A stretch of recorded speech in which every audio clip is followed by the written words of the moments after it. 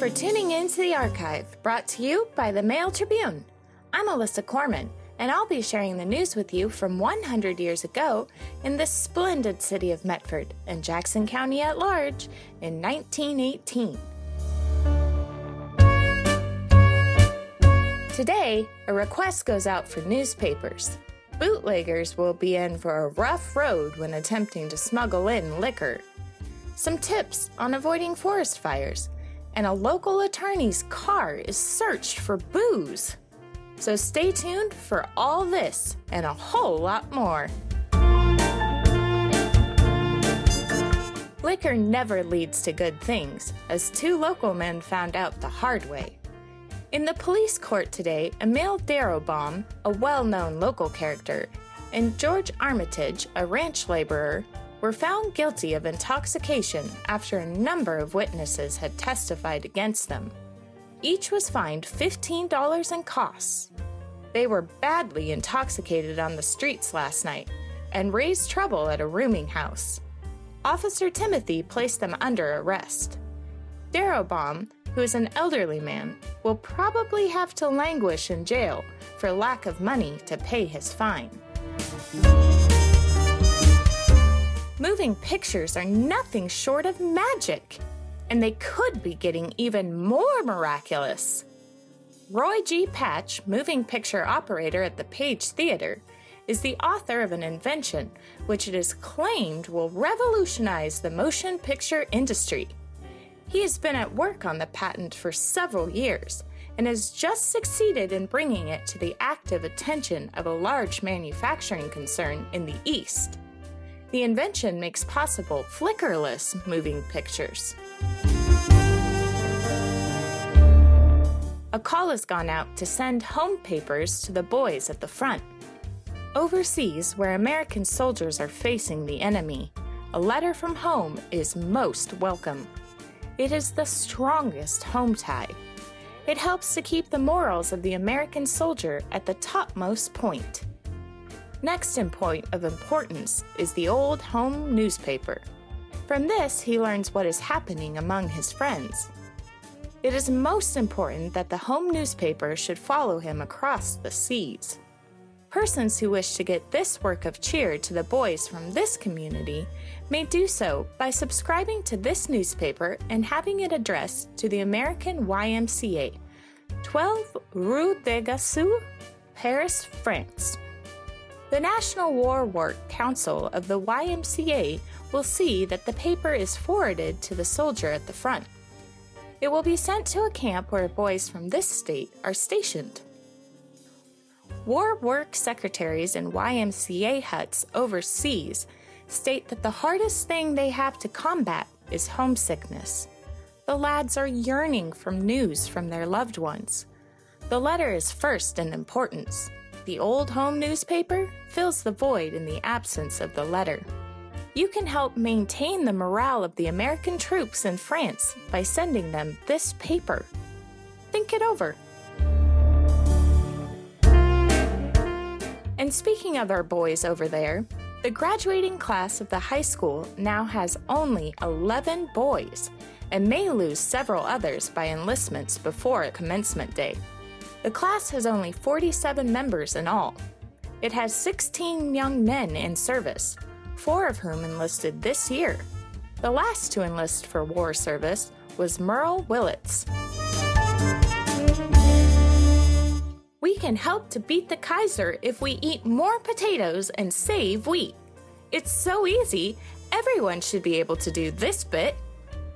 Oregon has 500 carloads of surplus potatoes, say $250,000 worth at retail, which will spoil by summer if not eaten. Our soldiers and the Allies on the blood-drenched fields of France must have 75 to 80 million bushels of wheat between now and harvest time, or quit fighting. Potatoes are cheap. We must eat them and send the wheat to the front. We are actually not eating as many potatoes this year as last, when potato prices were sky high. Isn't that just like human nature? To use this Oregon surplus, every person in Oregon over 10 years of age should eat about half a bushel of potatoes more in the next 3 months than he usually eats. There are 270 meals in 3 months, and this means we should add an average of nearly 2 ounces of potatoes to every one of our meals every day until July. Can we do it?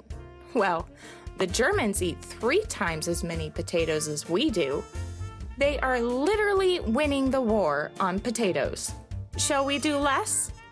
We must fight the Kaiser, man for man, shell for shell, and potato for potato. Think of the wheat Oregon can save by eating her surplus potatoes. Hotels in many cases are serving only insignificant portions of potatoes, and these wretchedly cooked. The Patriotic Hotel and Restaurant man from now on will serve lots of potatoes, attractively cooked, and at a reasonable price. If he does not do so, remind him of his duty. It's soon going to be hard sledding for bootleggers trying to schlep booze into Oregon from California. Sheriff Jennings states that 20 automobiles have been stopped on the Siskiyou Grade in the past 2 days and searched for booze, without finding any liquor. A permanent camp of deputies was established today, and henceforth the road will be guarded night and day, so that it will be hard sledding for the bootlegger and the citizen seeking to import joy water.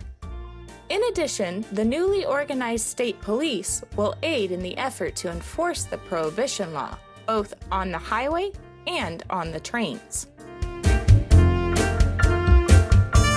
We've had an abundance of lovely sunshine and fair weather, but it seems all this sunshine and subsequently very little rain may come at a cost, as the driest of seasons increases our chance of forest fires. On account of early dry weather, several forest fires have already occurred in this vicinity due to the burning of brush areas or slashings when no fire trail had first been made around the area to be burned to prevent the fire from spreading. We have one case in mind where forest officers and a crew of men put in a whole night of fighting a fire which is spread over a good-sized area. It cost money and labor, all of which may have been saved for a better purpose, if only a little foresight and judgment had been exercised by the party who started the fire. If everyone having slashings to burn in or near the National Forest will report it in advance to the Forest Service office, found in the Federal Building in Medford, or by phone at 236, someone connected with that office will gladly cooperate and give all the assistance possible. Anyone having a slashing not near the National Forest will be rendered similar assistance by state or county forestry officials if they will request it of W.T. Grieve or Lincoln McCormick of the Jackson County Fire Patrol Association. Due to the fact that the smoky atmosphere renders it difficult to see a small smoke any considerable distance, it has been suggested, and is urgently requested, that every person appoint himself or herself a committee of one as a lookout man, woman, or child, and if a fire is sighted, telephone the Forest Service office at Medford at phone number 236, or the district ranger or lookout man in your vicinity. Give the location of the fire as nearly as possible, your name, and your phone number.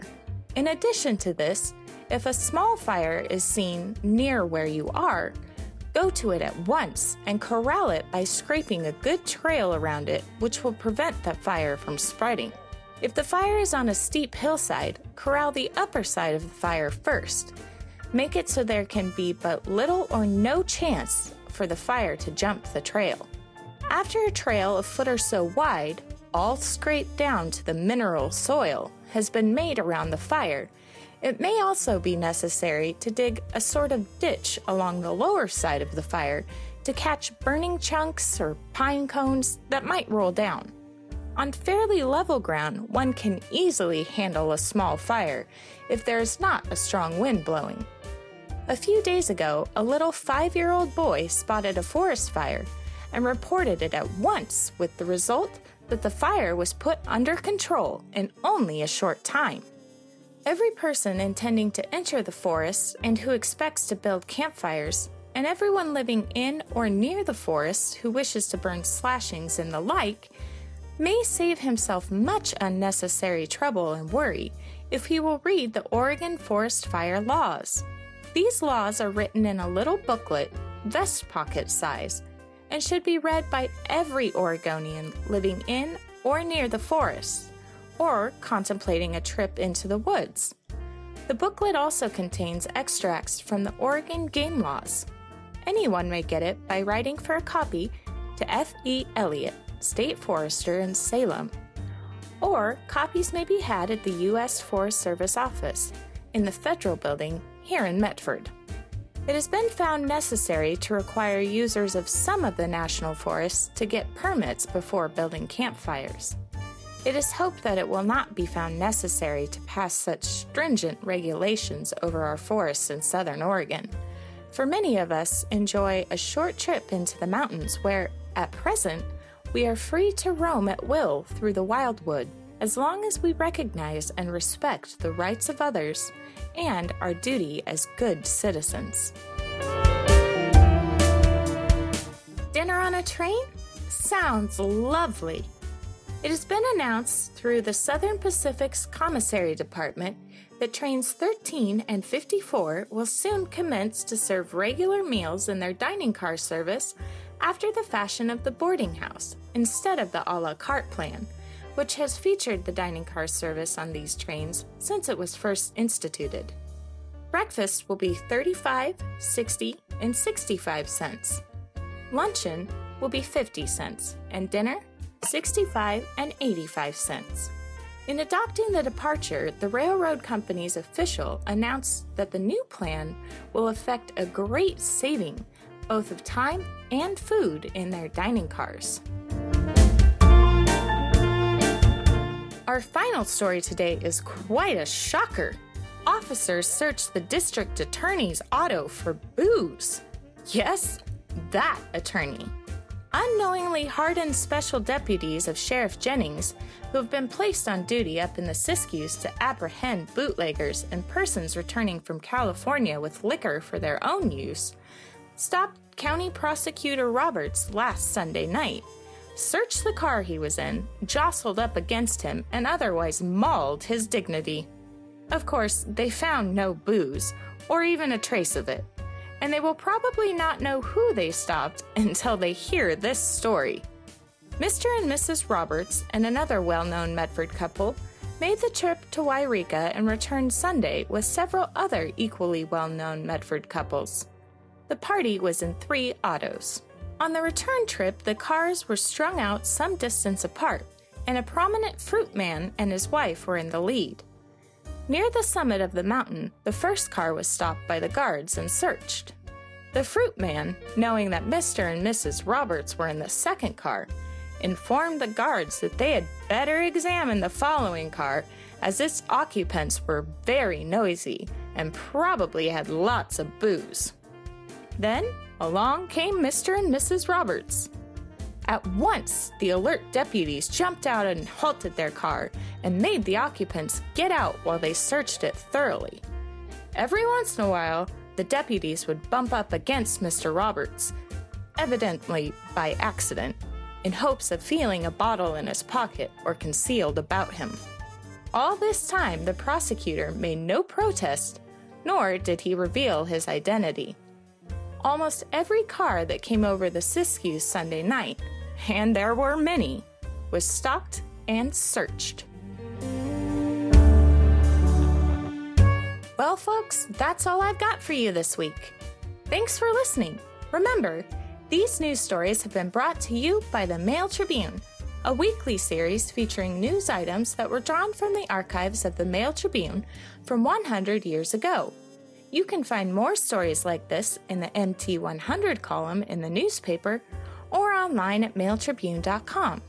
And be sure to follow us. We're on Facebook, Instagram, Pinterest, Twitter, and YouTube. If you like this podcast or have something you'd like to share with me, let me know in the comments or on Facebook. I'd love to hear from you. Have a swell day and check back next week for more stories from the archive.